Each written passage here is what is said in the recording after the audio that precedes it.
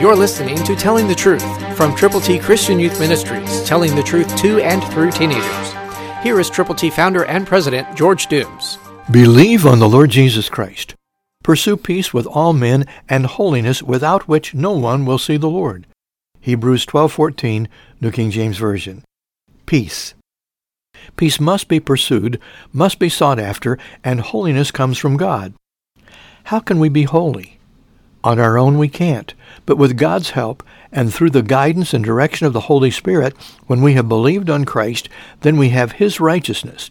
Our own is like filthy rags, but God's righteousness is available, and we are to put on the breastplate of righteousness consistently, constantly. Holiness comes from the Lord. His righteousness is available now. Are you willing to be all God wants you to be? Will you pray today and say, Lord, make me usable and use me?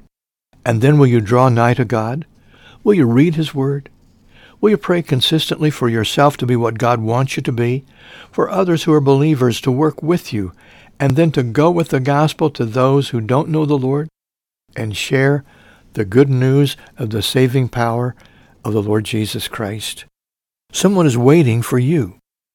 Someone is waiting for you to go to them. Somebody wants to go with you to them. Will you pray? Will you pursue God's will? Will you do it? Christ through you can change the world.